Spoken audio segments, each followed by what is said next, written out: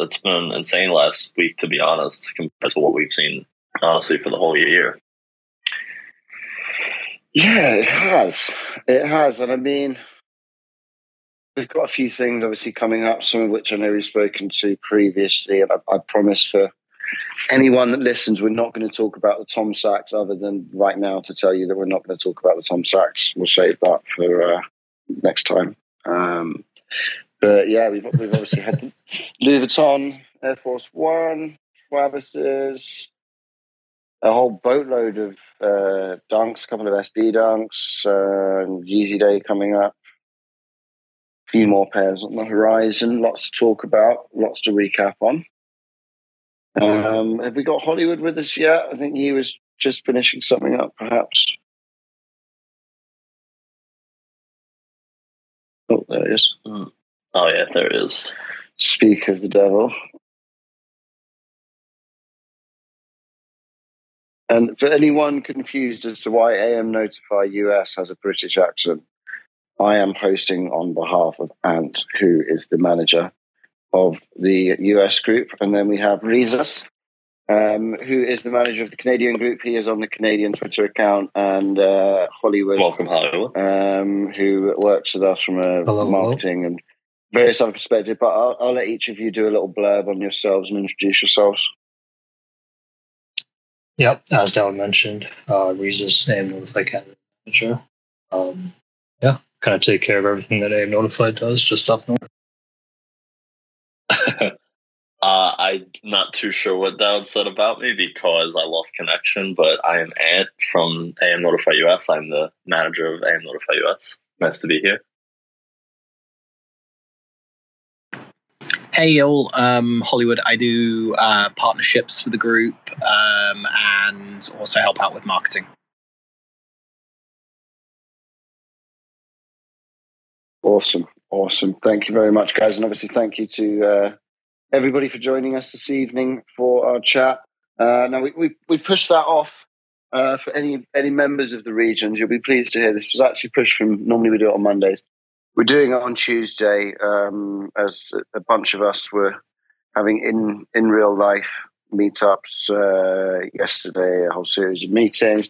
Lots of exciting plans for you all. And in many different ways. So we've got some really cool stuff that we'll be deploying over the coming weeks, months, days.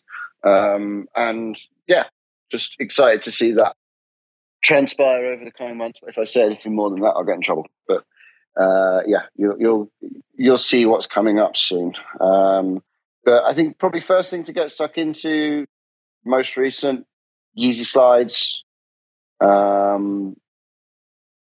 Lots of stock, I think, is probably the best way to describe that. Oh, yeah. Man, I think some US retailers, like we got, like Finish Line, I think dropped 10K pairs of Bone, and I think 12K pairs of Onyx, are mixing, or the inverse of that, one of those options. Shoe Palace had like I think 4K total between both pairs, between both colorways. Just insane amounts of stock. Yeah, it's really weird when you compare that to like what we're seeing from the Nike releases recently, where you're like clawing to try and find somewhere that's got more than 3 digits of stock. I mean, recently with the way the Travis men's wins went out, like I wouldn't be surprised to find out there was less than 1,000 pairs on the site, honestly. But slides overall, I think it was a pretty good release for members. I was vibing with the Canadian guys on the morning of the release and saw a bunch of guys were picking up a storm. I know quite a lot of success on the in-store raffles. How did the US members get on that? Oh, we destroyed just about every single website. One of the most notable ones was DSG. So they actually, like, their entire website crashed during the main drop at 10 a.m. And most orders really weren't able to be placed until like 30 minutes after, like 30 minutes into the drop.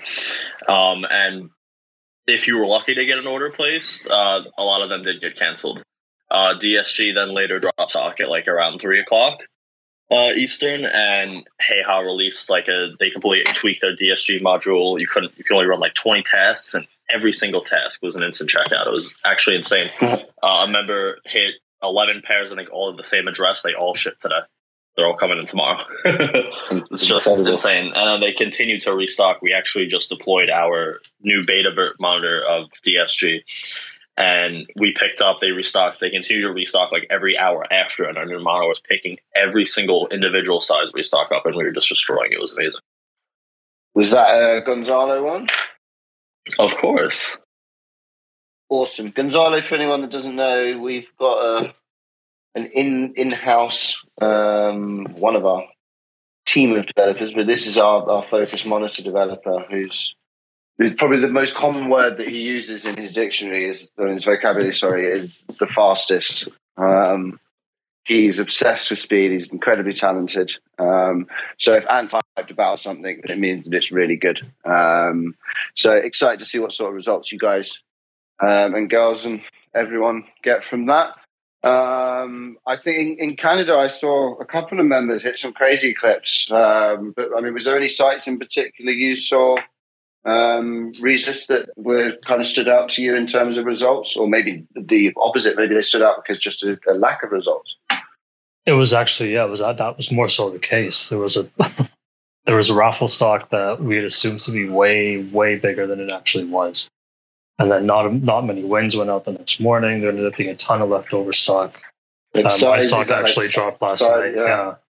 Size would have dropped, I think, a couple pairs earlier today. Livestock dropped them all last night. And we expected more. I mean, but everything we saw kind of as the releases went on, everything went to Foot Locker and Champs. Because people were hitting 50 plus. It seemed like there was quite a lot of stock there. And I know that I always go to call it mesh stores, but I guess that's not really the correct phrase over here, is it? But yeah, the group stores. They, I know that we were all kind of surprised by the amount of low stock, but from my understanding, there was a good amount of in-store stock. Mm-hmm. And I do know that they this wasn't a release where they were giving staff like loads of access to it or anything. Like it was very much kept for customers. So that says to me that whilst there was a good amount of stock, it wasn't as high as people are hinting at, because otherwise, your staff are important. You let them get access to stuff like this. Yeah, for sure. Keep them sweet. What about you, Hollywood? Did you have a cook-off on anywhere? Yeah, I didn't really bother running any of my bots this time round. I was busy this week, but I got the usuals of I seem to have one of those Adidas confirmed accounts that I win 99% of draws, so I won every pair on that. Got a bunch in raffles as well, but I didn't do any kind of direct drop botting just because of time.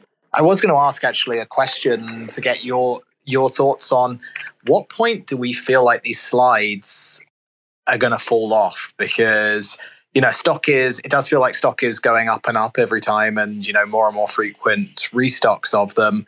Do you think we're going to see them go the way of the Yeezy 350 Cream, where, Adidas kept testing and they got to the point where they actually hit that saturation point? 100%. 100%. I mean, I think that it's quite a simple item, and people like the style and perhaps, in my opinion, like the color palette, perhaps more so than the shoe itself or the slide itself. So it's like, it's an item that ASOS, Primark, whatever your country's equivalent version is, they can replicate really easily. It's not as hard to get as a 350. But, I mean, prices have been hit massively by this restock. So if they do go down that route of restocking every 6 months, it's really going to struggle to get more than a lunch money profit shoe for quite a while, I think. Yeah, the question is, will this be the, Kanye's been saying about Yeezys for everyone for a while. Is this going to be the Yeezy for everyone? That's exactly it, isn't it? And I think, like, one thing I'm always kind of thinking about, and I think obviously a tough one with where Kanye's been in the public eye, etc. But for those of you that have been around for some time, you'll remember back that there was a point where they were trademarking the concept of the Yeezy name for retail stores. They were planning on opening retail stores globally, staple items, T-shirts, activewear. And then that just kind of got quietly pushed under the table. I know the Gap Balenciaga Yeezy thing's over and done. That was a one and done. So it almost feels to me like he's kind of losing, as in Kanye here, he's kind of losing a bit of his power on that front. Turtle Doves, there's a chance to get that hype again. But Regis, I think you were mentioning something about stock earlier on. What have you been told on that front? Upwards of 50K plus on this new model, which is, it really kind of, I guess, goes to your point, Yeezy's for everyone, right? That's the very first one that kind of touched the market of that model. We're just going to pay homage to it, drop it in version. It's not supposed to be limited anymore. Yeah. And I mean, that was they didn't even make half sizes. Yep. At that point, no one really knew. Like, people would say they knew, like, what was going on in terms of from a cultural perspective, and the shift at that point that was a hard shift from Nike to Adidas when those came out. A lot of heads were twisted by those, and then the first 350. It was just kind of semi under the radar, like it wasn't for proper sneaker guys. They were on it, but it wasn't one of those ones like now, like you could be loosely affiliated with shoes and know that there's a Yeezy coming out. Yeah. Like, I have no worries about the Turtle Dove. I think the Turtle Dove, the Pirate Black, Moon Rocks, like those classic colors that every sneakerhead wants in those V1s, they're going to fly. And even, with a lot of stock, there's going to be a lot of demand for them. But I think maybe where we're going to start seeing this fall off, at least it feels to me, is, if it's anything like the 350 V2, I'd imagine they're going to pump out a bunch of colorways, a bunch of very similar colorways. We know Kanye loves his bare paint swatch samples for the beige. So, by the time we get to like the 10th iteration of the V1, whether there will be that much interest anymore, I don't know. Agreed. I think a lot of the strength of it is in in that heel tab. It's in that suede patch on the inner sole. It's in, at least I hope for some of the guys that came in after the game, the story. The history in that model. And I remember Moon Rocks released, and like everyone's got a story about Moon Rocks. Everyone's got a story about like a site that glitched out and they managed to cart a couple of pairs. And like, me, it was Mr. Porter. I managed to get 2 in a cart and check them out. And I think I sold them for £1,200 profit within half an hour of getting the shipping email. Everyone's got a story for those. And Oxford Town, I remember at the time, everyone's like, oh, what are these? These are terrible. They released £400 profit. Everyone's there. Oh, it's not even worth getting out of bed for. And you look back at that now and think, oh, we had it. We really did have it good. But it still wasn't easy to cook then. You did need to have some access. I mean, you basically needed to destroy a 3 stripes at that point. Yeah, you had to really be in the know. Like, botting wasn't really that common. And then even if you had a bot, it wasn't just as easy as really nowadays, where a lot of these bots, you could pick up a bot, have access to proxy group buys, or maybe even their own proxies. I think some bots even do that. And, account group buys and stuff like that. Back then, you had to get the bot, find some really weird sus proxy website that you had to hope people that, they were working on Foot Locker and everything. You didn't really know. And now it's such a different time, really. Yeah, it is. It is. But I like it. I'm a big advocate for people being able to, pick up and go with our industry. I think a lot of the, not jealousy, but a lot of the frustration that comes from like Joe Public about people using tools of automation and bots and all of that. And I say this as someone that was involved in a retail product that was very successful, got a lot of market attention, and had arguably probably the highest attraction of normal users come to it from any product. And these guys were all so angry until we sent them a key to the product. We'd be getting death threats via DM. We'd send them a key straight away. Oh, thanks, guys. Can't wait. Going to go and get a PlayStation. And then turn up in the Discord. Nice as pie. Really cool. So it is literally like I'm not in that. I hate to use the word club, but the easiest way to describe it. And then once they kind of see over the fence and they see that we're just a bunch of normal people that are just quite passionate about what we do, they don't mind it. And that is really where this whole thing stems from. So like I do hope that the Yeezys being more mass available does perhaps bring back some guys that may have lost their interest in it. Hopefully introduces some new people to this history side of it. I mean, I can't help but feel like it would be nice to have it be 10,000 stock and make 500 quid a pair, though. I will just add that as a caveat. I will say to Hollywood's point, though, I think you're right. Like, you have your 4 staple colors that are always going to do well.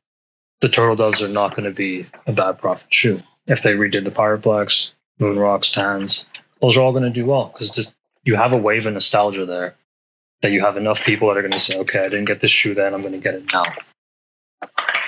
Yeah, I feel like just to jump off something that Dowd was talking about, I think there's also a lot of like misunderstanding with the general kind of sneakerhead as to, what bots actually do and how easy they are to use. And I think people have this, they have this misapprehension that you buy a Wrath or something and then magically pairs of shoes, start appearing at your front door. And they're actually, these days, botting is really bloody difficult. Like, I tell a lot of my friends who, will ask about should they invest in bots, and most of the time I tell them no. I tell them to focus on some of the manual cops, the easy things they can get when they're looking for personal pairs, because the cost investment in botting well now is really high. As a good example of that, I have a friend who I've been friends with for probably the last 4 or so years. A girl called Tiana, which some of you will probably know. She's one of the most prolific kind of botters in the sneaker space right now. And she gets a lot of hate for it. A lot of people, hating on the fact that she gets these crazy clips. But, I've talked to her at 3 a.m. when she's been setting up for a 5 a.m. drop. And she's showing me receipts for like $10,000 plus worth of proxies. It's not an easy thing to do. So for a lot of people, I think there's this misunderstanding that, everyone's running bots and that's why they're not copying. Whereas I actually think a lot of the time, the average person who's bitching about bots, they're that person that goes to the website, fucks around, reads the copy, tries to decide what colorway they want, adds the cart, has to go downstairs, find their credit card, types it in wrong. You know what I mean? It's like that person who spends 5 minutes manually checking out, fails, and then goes, oh my fucking God, these scumbags with the bots, that's why I didn't cop. And it's like, Jesus fucking Christ. Like, but Hollywood, how could someone possibly check out faster than that if they weren't a bot? Exactly. And I think that's a lot of the time that's the case, right? It's like, these people get demonized for botting and how they're kind of destroying the culture. But at the end of the day, I think actually manual is very possible. And if you're a sneakerhead who just wants a pair of like the hype shoes, between raffles and manual sites, with the right knowledge, don't get me wrong, I think having a group with good monitors, having good release guides, all of those things, understanding add to cart links, it all helps tip the scale. But the idea that, you can't cop without bots is just, I feel it's a misnomer that people who don't really understand the sneaker space kind of have stuck in their heads. Couldn't agree more. I think there's so many things that you can do. And I mean, this was actually something that we were talking about just the other day on a phone call, was, certain things that we do as second nature that they've been around for years, yada, yada. A user that's got involved in this industry in the last month, 6 months, year, they won't know these sort of little tips and tricks. So it's important to kind of refresh your brain on them and make sure that you're reminding yourself of the, it can literally be simple stuff, like as simple as inspecting element on websites can make a difference. And just being able to read a tiny little bit of code, don't need to be able to do any coding, but just being able to read through and understand what certain things mean. Google is your friend. I mean, the amount of information that you can just find just from spending some time reading. But, you can have the best gun in the world. If you haven't got any ammo for it or vice versa, it doesn't really matter. You do need to put a bit in yourself. Yeah, I couldn't agree more. Like, personally, I find I run my bots less and less. I'm actually more into raffle botting than I am any other type of botting, just because there's so much work, time, and cost in setting up to bot a drop, and it's so hit and miss, depending on, even if you have an amazing bot, some weeks it's the best bot in the market and it's going to absolutely destroy the drop, and the next week that bot won't cook at all. It's like you kind of have to be one of these people who's running 4 or 5 bots and hundreds of dollars worth of, if not thousands of dollars worth of proxies to really guarantee it. And if you're looking for 1 to 3 pairs, you can do that without any expenditure and any of those that difficulty. You can do so much manually. Definitely agree on that. And I know that we've been kind of making strides in the ACO front and assisting people get pairs in that way. For anyone that doesn't know, that is where you're able to submit your details and say, I'd love for someone that's either more experienced or available when I'm not, whatever the reason may be. And they will attempt to go and get the shoes for you. Obviously, it's not guaranteed. The hit rate's never going to be 100%. But, members do get assisted in that front. They do get, we do run a service where we are going for raffle wins on a very large scale. And then these are filtered down to the users and given away as giveaway prizes or rewards for engagement, or however the managers may choose to disperse them amongst their users. So there's plenty of ways to get your hands on the stuff. It's not just about sitting and grinding, and it's also, we've got the staff to tell you the best approach to take. Because if you're going to turn around and say, I haven't got the funds to do X, Y, Z, that doesn't mean you can't progress. There's always ways. One example off the top of my head: go and grind out a boatload of raffles, get some wins, sell the raffle wins to people. It doesn't cost you a penny. All it costs you is time.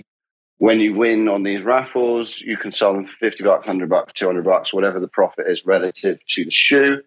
Now you've got a bit of extra cash. Do that a couple of times. Now you can afford to buy one of the shoes yourself, profit from it, yada, yada, yada.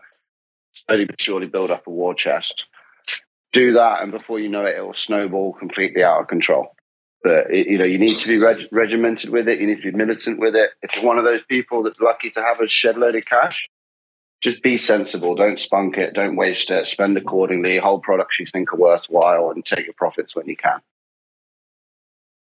Yeah, actually a good example of that is, for raffle entries, if you make a bunch of Gmails yourself, you don't need to buy hundreds, but these drops like the Travis or the Tom Sachs releases, you can, if you've got any iPhone, basically, you switch out. I don't know if it's probably viable on Android as well. I don't use Android, but with iPhone, you just turn Wi-Fi off, you switch the phone into LTE mode and back off again, and that resets your IP, and you just enter the form again with a completely different email address. If you have 20 email addresses that you manually created, you've now got 20 times more chance than someone who just enters once. Just having the knowledge of how to do that, you can do a lot manually. In terms of how you can fund the other things, I mean, probably one of the best manual cooks, I think, in the last couple of years was PlayStations. I checked out over 100 PlayStations manually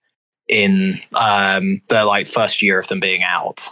I wasn't using any. I don't own a flip spot for that. But between all the different websites and understanding how their releases went, tens of thousands of dollars of profit just on PlayStations by just watching monitors and knowing how the checkout process worked. Yeah, it's all those tips that really just go a long way. And as these websites continue to adapt and change to, the automated software that is constantly attacking these sites, it is nice to be able to kind of fall back onto these manual methods that we've come so far to build and love. Like it's funny because I actually find myself forgetting about some of these really easy tricks that go a long way. Like you saying, the simple like IP change. There's a member in AM who I think has like 10 little sneakers accounts that they enter manually every time. They just switch the IP every time, just the way you're describing it. And, those 10-minute drawings, you can enter that many accounts manually. It doesn't take too long if you have all your passwords saved. And they hit a few pairs every so often. And it's, you build that up, you can get a bot. That's exactly it. And like you say, it's easily forgotten. I was on the phone to one of my friends back home, and we were talking about a TV series that I wanted to watch, and you can't access it here. It's like geo-locked or whatever. And I was getting really frustrated at the fact I couldn't watch it. And he was like, hold on. Can't you just use one of those proxy things that you use when you're trying to get shoes? And I was like, oh my gosh, how have I not thought that's embarrassing? Yeah, and sometimes the manual method is the dumbest fucking thing. Like the PlayStation Store. This was my favorite one of the last year. Like when they launched that queue that everyone was bitching about how hard the queue was and how they never got through. Literally, all you had to do as a manual user is you hit refresh on the page and hit the escape key or hit the stop button while it was refreshing, because the queue loaded later than the actual page. So the whole page would load with all the checkout flow that you could basically buy PlayStations on. And all you had to do was stop it before it loaded the queue, and it worked manually every time. And we weren't limiting to one household then. So every PlayStation drop, you were checking out 5-6 PlayStations on different accounts manually when they were selling for $500 profit each. Like it was so easy. And there was no need for bots or software or proxies or any of those things. I'm a big believer in now I think I bot a lot less. I spend a lot of effort on the manual stuff because it's a lot less hassle and it's very profitable. So sign up for my manual cooking course. Oh yeah, I mean it alleviates the headache too. Like I feel like kind of pivoting back to what Dowd was saying of the whole negative stigma around botting itself. I feel like a lot of the general public do forget that it is mostly if you can't beat them, join them mentality with this industry. And honestly, that's how you really do have to look at it. If there is somebody, there are people who invest a few $100s and a few $1,000s into their setup. And sometimes the guy who invests a few $100s hits more pairs than the guy who invested a few $1,000s. But also the complete opposite is also true. There's just so much variability in this industry and tons of money invested among both parties. It's just, if you're not putting in the work, you can't expect to reap any benefits. It's important that you at least learn the manual tips, at least. That's exactly it. I think it's super important to remember that if this whole the purchasing process, the frequency of drops, the percentage margin that you make on the products was all this absolutely perfect all the time thing, then none of us would be here now having this conversation, because Facebook would have a team dedicated to buying sneakers and selling them for profit. And it wouldn't be something where we all get to enjoy doing this. There'd be these large tech companies that come in, take over the space, much like we've seen with the NFT space, with A16Z, who've quietly, slowly but surely invested money into companies like Azuki. Obviously, they own Bored Ape, Anna Monica, Arcade.inc. They've got a controlling interest in. 15 to 20 of the largest projects are all backed and financed by this one company. That is not what everyone calls it Web3, but that's someone's just come in and basically bought your industry. They now control your whole market. And whilst it might be great for I say us very loosely, the people that run these sort of projects and these companies, because I'm sure everyone would make loads of money from it.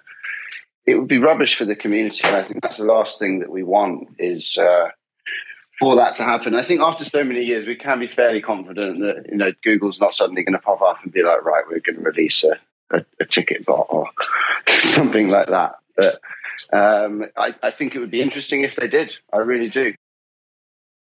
Yeah, and honestly, I think you can get out what you get out what you want based on the effort you want to put in. Like, there are people, I know multiple people who from reselling alone make, couple of 100K a year in that. But, it's a full-time job for them. It's something they put a lot of effort in. I also know a lot of people who will, flip stuff. They'll basically get every pair of shoes they want, whether they're, getting them new or they're funding their purchase of that pair from something else they flipped. And they make some extra cash on the side, but it's really, they're funding the hobby and unlocking what they want out of it. I think they're both very viable depending on, what it is that you're looking for. Yeah, exactly. Like this, reselling it, it hurts. You could argue it hurts any industry, but it only hurts the industry if those who are after profit are only are solely after profit. And I think I could say this for a lot of people. Really, those I personally joined the industry and I was looking for just profit. And as I continued to buy sneakers and actually explore the culture and these brands and the history, the significance behind specific silhouettes, designs, and collaborations, I truly do love the sneaker culture and this whole aspect of specific design and brands. Like I love it. I love it so much. And I think like you said, we sell things, but we do reinvest it back into the industry. Just because I sold 10 pairs of Jordan 4s doesn't mean I'm not saving up for a pair of off-white Jordan 1s, right? For sure. And I mean, I think that's also like a really core thing. Like I did actually have a conversation with a quite large multinational retailer the other day about, for lack of a better phrase, mall rats. And, the kids that spend all day in the mall waiting for stuff to be released and yada, yada, yada. And we were discussing that. And I was quite adamantly stating that, in my opinion, these mall rats have existed since the creation of the mall. And kids will and have always sat there and spent their time in the malls. And if there's a bunch of kids that are going down there to purchase sneakers, luxury goods, watches, whatever the hell it might be to make profit, they should be encouraging it. They should be working with these stores to make sure that it's done in a safe environment.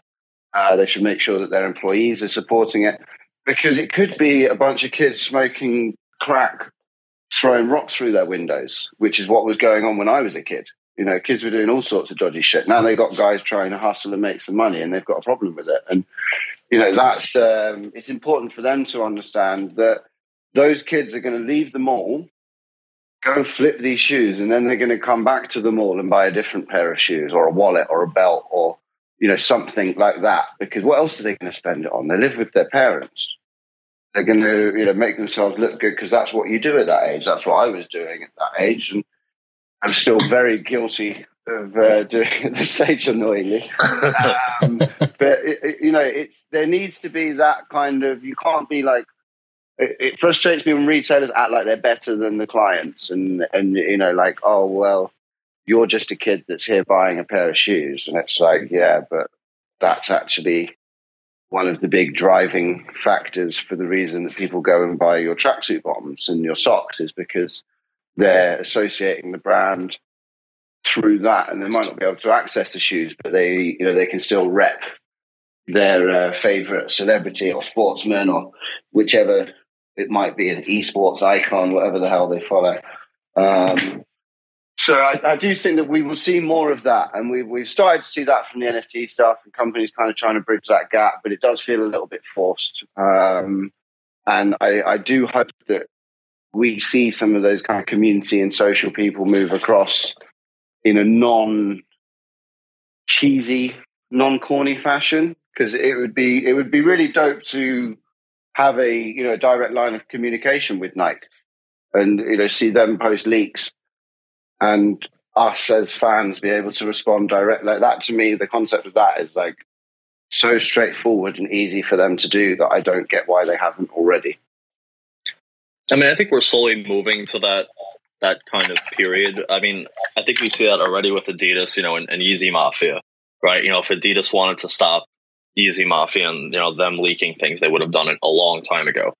It's free marketing for them. Like they just leaked the a new Yeezy knit runner today, free marketing for them. So I think in that regard, I think we are getting closer to that, especially with actually Nike, because they've been doing like the sneakers live events, and it's like heating up. I think that's what they call it, something like that.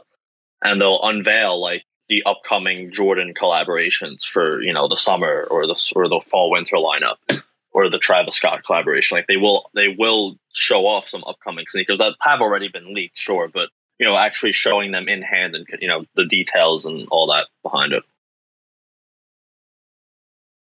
I think that's a really good use of that kind of medium.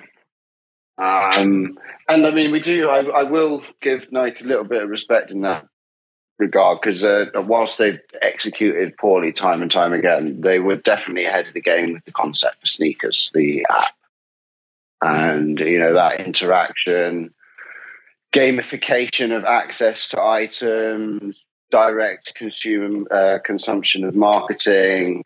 Like it's a really great concept when you break it down into its pieces. But I think we can all agree that it wasn't, or it hasn't been to this point, a huge success for them. Scratch offs got abandoned pretty much. I can't remember the last time we saw the frequency of stashes. I feel like, my biggest problem with the way that Nike's innovated a lot, and they've come up with a lot of really cool ideas, like you said, Dowd. Like the stashes have been awesome. They're a really cool idea. Especially when they're kind of giving clues about where drops are. They've had good kind of like passes and other releases. They've the scratch offs that you mentioned. I know they've done them more in Europe than here. They were really cool. But they've been plagued by technology issues. And this is one of the biggest challenges, I feel, is for the amount of money Nike's got and the amount of money they're investing into marketing sneakers, they've done a really shit job from a platform standpoint. Like this stuff, first time, of course, you're going to have some bugs, some kind of unforeseen issues. But the fact that time and time again, their entire service basically falls over. Even on normal releases, they put like their raffle releases that they've been doing for 5+ years at a hyped shoe, and you can't even like bring up the purchase modal to enter for the best part of a minute because they just can't handle their own load. And like that's why I think you're seeing all these 10-minute raffles now for hyped shoes, because they can't work out how to make the sneakers app actually perform for them under load. And the same with like a lot of these tech things, like the stashes. I know they've tried time and time again with Bluetooth to try and remove the ability for people to spoof into the location. And every time they've done a Bluetooth stash, it's been a complete shit show. Which is like, first time you're like, cool, stuff goes wrong. But when it's time and time again, you do wonder, like, why is no one at Nike actually saying, hey, what the fuck? Why can't we get this right? Because they've got these great ideas and they just fail to execute them. I think it's that magical I word, innovation, where it ends up being a rounding error, and it didn't work. We'll chalk that one off as an experience and move on to the next thing. But us as like avid consumers, and I mean that in terms of actually physical consumption of everything to do with this industry, we pick up on those things. And we do notice that, well, hold on, you had this really awesome tech where we had to hunt through the app to find an image that we then had to scratch to turn it into a different shoe, which gave us access to the pair that we were looking for. I think the biggest one, which none of us have mentioned, is, do you remember the purple Lost, the L release, where if you scanned the box, it came up with a thing in the sneakers app to be able to purchase your guaranteed pair of the green ones? Yes. Yeah, I do. And, and I think to the most part, they're really cool things for fans. Now, don't get me wrong, like, they're also very cool things for anyone who's in a good cook group, because very quickly, I did not have an original box, but very quickly someone finds an image of the original box that works. The same as, every time they do a sneakers cam and they, subtly hide a QR code somewhere in San Diego by Comic-Con for Stranger Things or at a sports event, normally 5-10 minutes before it even goes live, if not days before it goes live, we've normally got the image, and so it's always you can kind of check it out. But they are really cool executions, and I mean, if Nike really wanted to the point of, you're probably right about how much effort they're going to put in. If they really wanted to, they could close the loop on some of that stuff and stop those things getting leaked. It's just a matter of, the number of people who are getting access to that. They just, limit that, and they can limit those leak opportunities if they could be bothered. But maybe you're right. Maybe, sneakers is making them so much money and they're making so much in sales that their executives don't really give a shit about the user experience. And, they've got a very small budget for innovation. As long as the cogs keep turning, no one really cares. I mean, I personally feel like it's more of, the user experience is important, but not right now. I think it's more so getting the users onto the platform. I think we've made it pretty clear a few spaces back that Nike is going more for that direct to consumer direction, and with that comes the full utilization of the sneakers platform itself. I read in an article somewhere that I think Nike, they published a report that they are losing out on billions of potential revenue by not selling direct through consumer on the sneakers app. Selling through Foot Locker, Finish Line, and all these other stores. If they allocate all of that extra inventory through sneakers, they could be making a hell of a lot more money.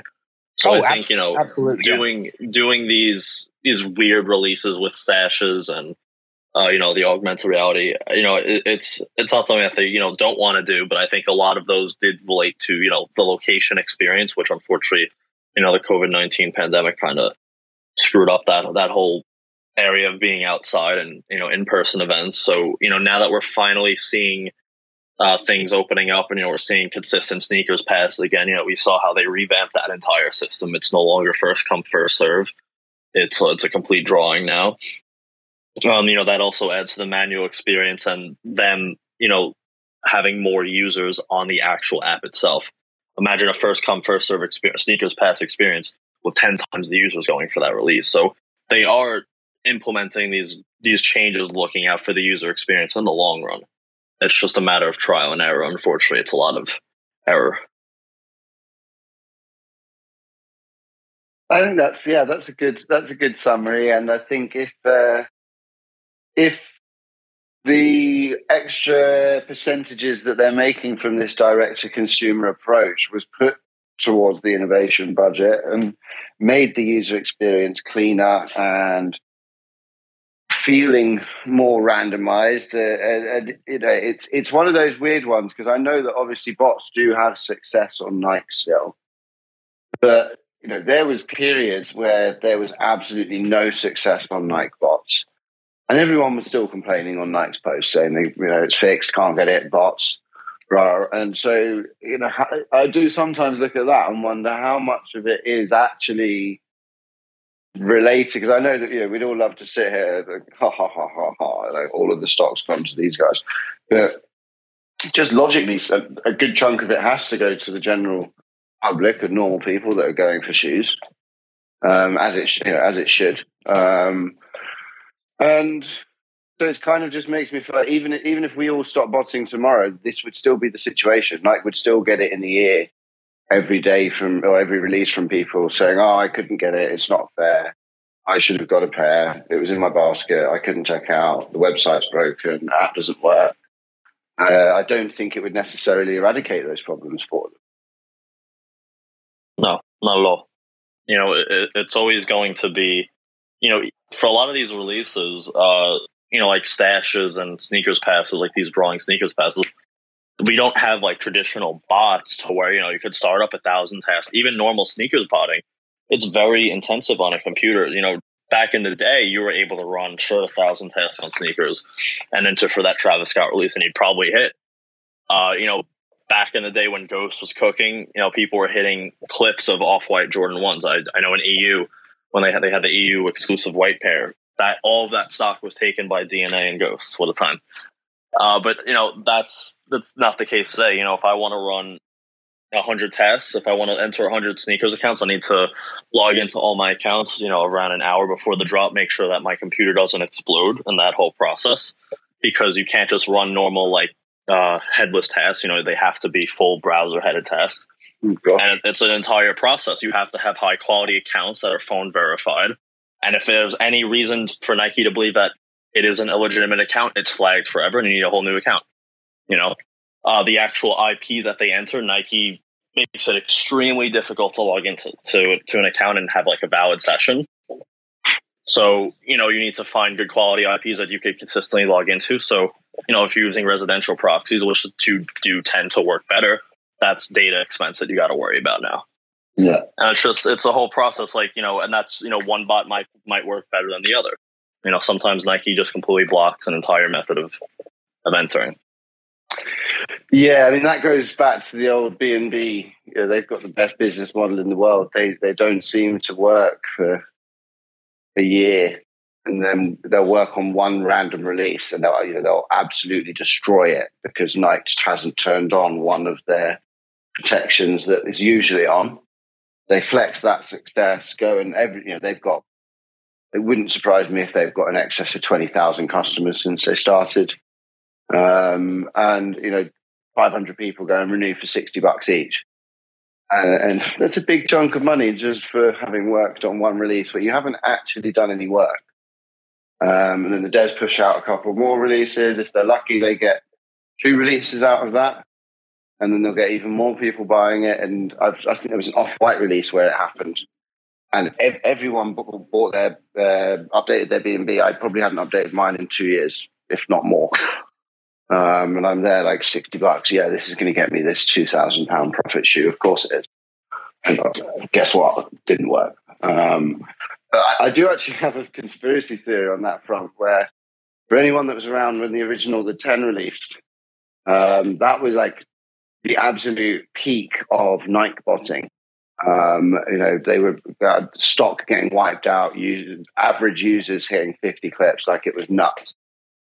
And then the 10 came along, which was profitable Nikes, which they hadn't been for a little while. Suddenly, every Nike bot stopped working for 12 months. Nike stopped being as profitable, and suddenly the Nike bot started working again.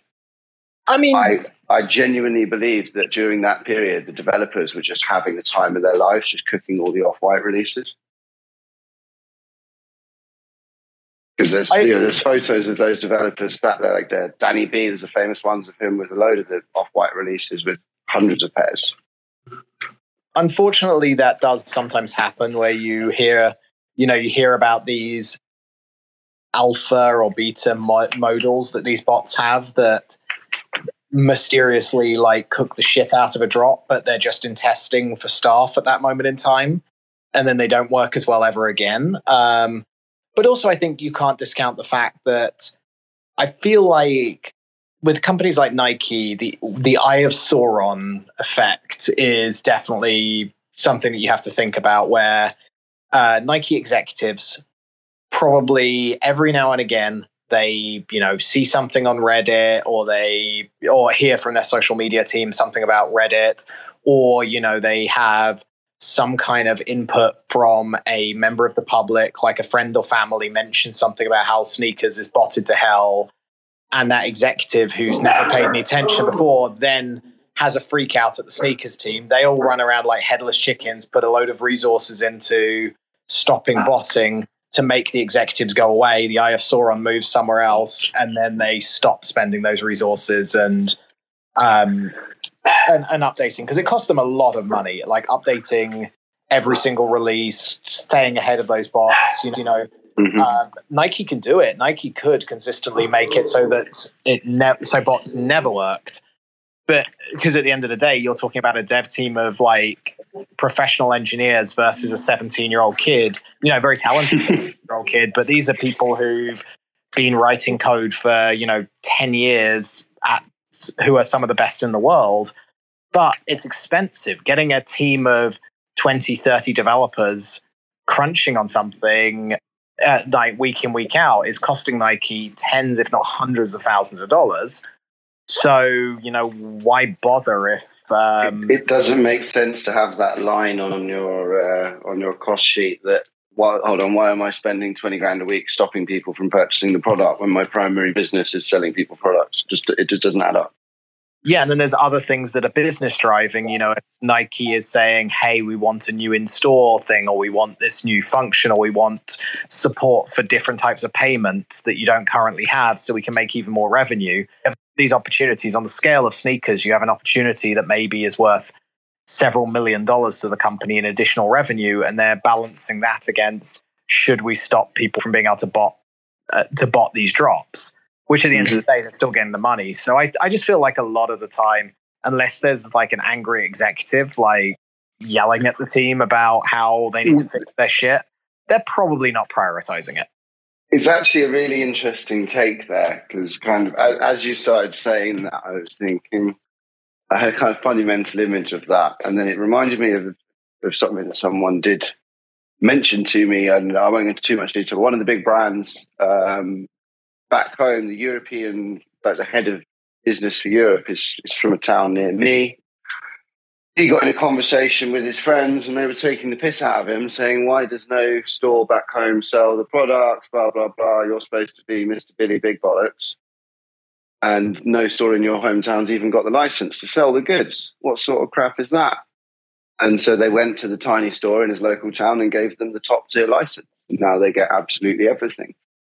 And, I'm sure there's guys that have been grinding away and whining and dining and trying to get these licenses for years and years and years. And they're wondering, hold on, I've been told for 5 years that they're not giving any more of them out. And then this guy's just had one fall in his lap. It's just pure luck. The guy deserves it, who ended up with it, but it really is just luck. Yeah, never underestimate the things people will do to keep their executives happy. Like, I have some friends who work for some of the studios here out in California, and I've heard on very good information from them that their marketing team will specifically buy billboards on the executives' route to work.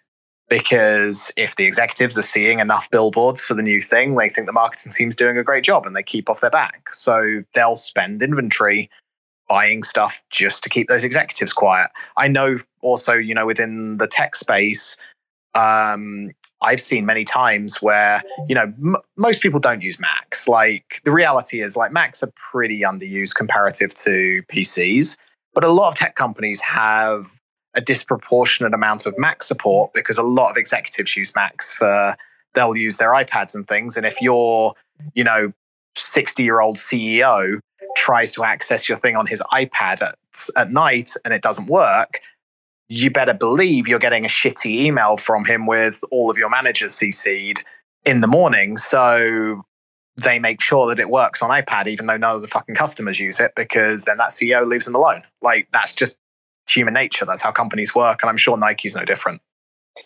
Shit trickles down. Shit trickles down. That's how I always used to take it back in hospitality when the manager would come and give me an earful, and you're there like, hold on, like there's no identifiable reason as to why that's just happened. It's okay, someone's just shouted at them for something that probably took place a month ago, and they are just passing that frustration on to me, and I'm not going to be the one that passes that on to the people that work under me, so I'll just swallow that and get on with it. And I think I do think that's kind of like a real toxic mechanism of the corporate structure. It's the higher up you get, the less, not the less work, well, yeah, the less work you do. And I know that you've got the experience, rah, but like for most people, like they like getting down and dirty. And I do have a lot of friends that have turned down those kind of top, VP positions or even CEO positions because they said, I don't want to do that. I like being on the floor, or I like engaging with the engineers or whatever it might be. Because they don't want to be in that position, and they feel like they've got the chance to be a bit more actively involved in shaping the company, which is bizarre because you would think a CEO or senior team member like that would have more opportunity, but often it's easier to get those changes done on that kind of middle management level. Yeah, in my observation, a lot of executives, C-suite execs, are very out of touch of what's actually going on in the company because they don't see the day-to-day, and their data points can be relatively limited. It can just be something like I was saying, a friend or family member. Like I worked for a company years ago where the CEO used to, like, he had a 15-year-old kid who worked in or who was into the thing that this company made. And this fucking kid would give his dad product feedback. No qualification, no nothing. He's a 15-year-old kid, but, and at one data point, but you would get these meetings where the CEO would basically be like, so I was talking to my son and my son said that we should do this or we should change this. And, you had to basically humor that. And then you had to check insights and get other data points to actually make an argument as to why you shouldn't do exactly what this guy's unqualified 15-year-old kid thought was the right thing to do for the product. So you get scenarios like that. So, for Nike, if a Nike executive's cousin's fucking child says, oh, sneakers is botted, that sneakers team, the shit rolls downhill, and they're gonna, for a little while, the CEO is going to be up their arse about how heavily botted they are, and they're going to have to show them that they're not botted, and then they can just go back to what they're doing and do their day jobs rather than focus on that. Honestly, the more we talk about this, the more I'm like, it explains so much, so many dodgy decisions that have been made in this industry. Right, I did see earlier someone raised their hands to ask a question. I think it was Seth. Is there anyone else that does have a question? My stomach's being a bit rambunctious, so I'm gonna wrap things up shortly.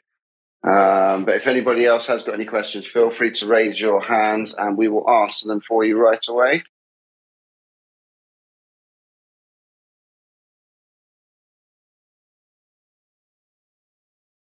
Mark, just adding you now, buddy.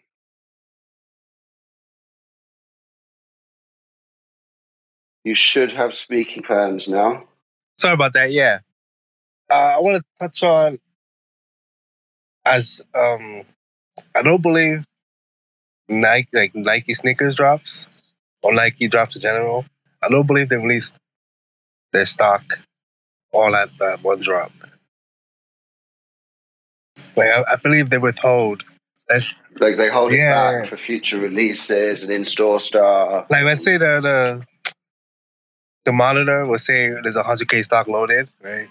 I don't believe they sold 100K pairs. Definitely agree.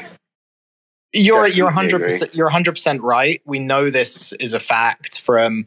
Not only do you see these, the restocks where it's clearly not pairs that everyone's returned. You have this hype shoe. It's not like a load of people are returning them or cancelled orders. But also they do sometimes have these events where Nike will conjure out of their asses an amount of stock. So I think there's a certain amount of what you're saying where they're holding stuff on purpose. Also, with a lot of companies, there is a legal requirement that you do have to hold a certain amount of stock for things like replacements and returns, for damaged, faulty merchandise. So like I know, for example, when Undefeated opened up their Glendale store here in LA, they got 2 full-size runs of every original, the 10 off-white shoe from Nike, with the exception of the Presto and the Jordans. So they had full-size runs of like the Air Force Ones, the Vapor Maxes, the Blazers, all those things. And it wasn't that Undefeated held them in their stockroom. Let's be honest, like them holding anything in their stockroom is laughable anyway. But they Nike, we asked the staff and Nike provided those to them. And that was 2.5 years after the release of the 10. So Nike had enough stock in its storeroom to be able to hook Undefeated up with, dozens of pairs of some of the most sought after off-whites. So they do have an inventory. Is it like when DSM dropped the 10, like a year after or 2 years after the drop? I suspect, yeah. Remember that drop? It was randomly during the daytime?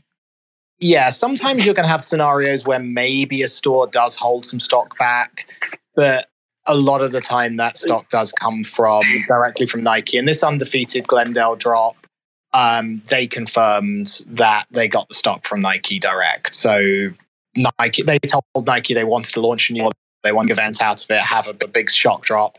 And Nike came to them, was basically like, cool, we'll hook you up. This is what we've got for you.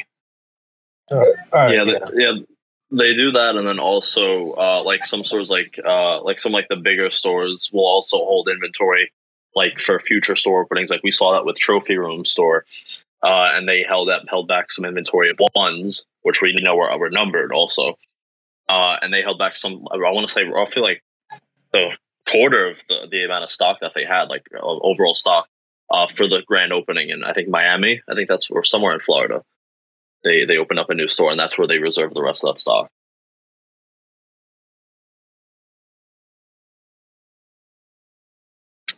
Yeah, you do. You do get that with the retailers in Europe. You used to get it, Mark. What you were saying about DSM.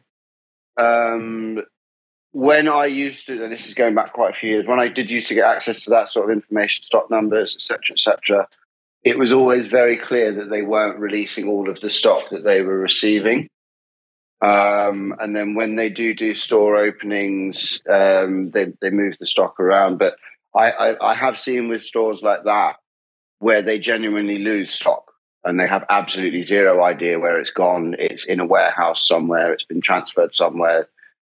The sticker's fallen off. And then 6 months later, someone opens that box in the corner and, oh shit, there's a bunch of shoes in here. So I know that we all like to think of it as this really sleek, well-operated machine, but like actually behind the scenes, it is often just a bunch of guys like us that are operating these large companies and dealing with the stock movement, etc., etc. And obviously, they're more than capable of doing that. But you know, there isn't some 65-year-old guy sat there doing it all. Obviously, in the senior positions there is, but you know, the actual day-to-day, like, of course not. It's just a guy that's an expert in that's doing it. Occasionally things go wrong. They rely on third parties, etc. But it's great for the consumer. Not necessarily great for the reseller that's holding a product. I would have hated to have held the turtle doves for 4 or 5 years and then now find out there's however many tens of thousands of pairs coming, because that would be quite a kick in the teeth. But then at the same time, there is also an element of, are you being greedy if you're holding a pair 5 years later, expecting it to continue going up? Man, I'd be too nervous about them degrading. You see all these pictures of like shoes there where the foam's just like crumbled over time because they left them, or it's just yellowed, and they don't. It doesn't seem like something that, you know, keeping keeping in a warehouse somewhere is a really smart idea. 100%. I mean, I had some of the original black cats for a fantastic deal, wore them on carpet and was like, yeah, these are fine. Didn't end up wearing them, sold them to somebody, and they messaged me being like, fell apart first wear. Like, oh, I'm really sorry, mate. But, you know, there's nothing I can do to help you with that, I'm afraid. But then I do know guys that have got pairs significantly older than that they wear not regularly, but regularly for a shoe of that age, and they're fine. They seem fine. I don't know if actually keeping them in a box is part of the issue, because I've got pairs of like 7-8-year-old Jordans that are perfect, as good as the day I first wore them, but I don't keep my shit in boxes. I wear them. They're out in the air. I don't know if maybe that helps. They need to be worn. They need to be worn. You need to wear them to kind of fuse everything. It might be an urban myth, but you know, all of my shoes, like you say, I've got Dunks and old Nikes and stuff. I'm just looking at my shoes now, and it's like some of these have been around the world. It's actually any shoe with the air bubble that tends to crumble over time. It's been a thing since like the 2000s, early 2000s. But I was collecting any shoe with the air bubble. Do you think that's down to like the how the bubble's integrated?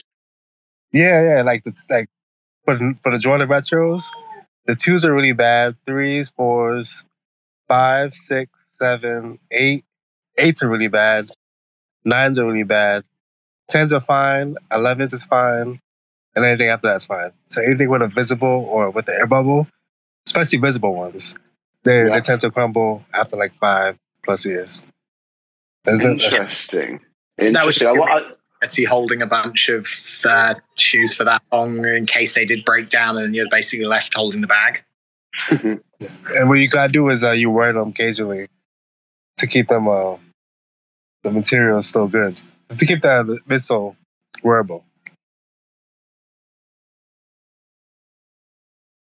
Yeah, that makes sense. That makes perfect sense. And I think it's the danger of being a collector, you know, like with anything like that sort of thing. You know, I've got friends that have held something since they were little kids in, you know, pristine condition in the packaging, and then they've had a child, and the child's 2 years old, and ripped open the packaging when they're not looking.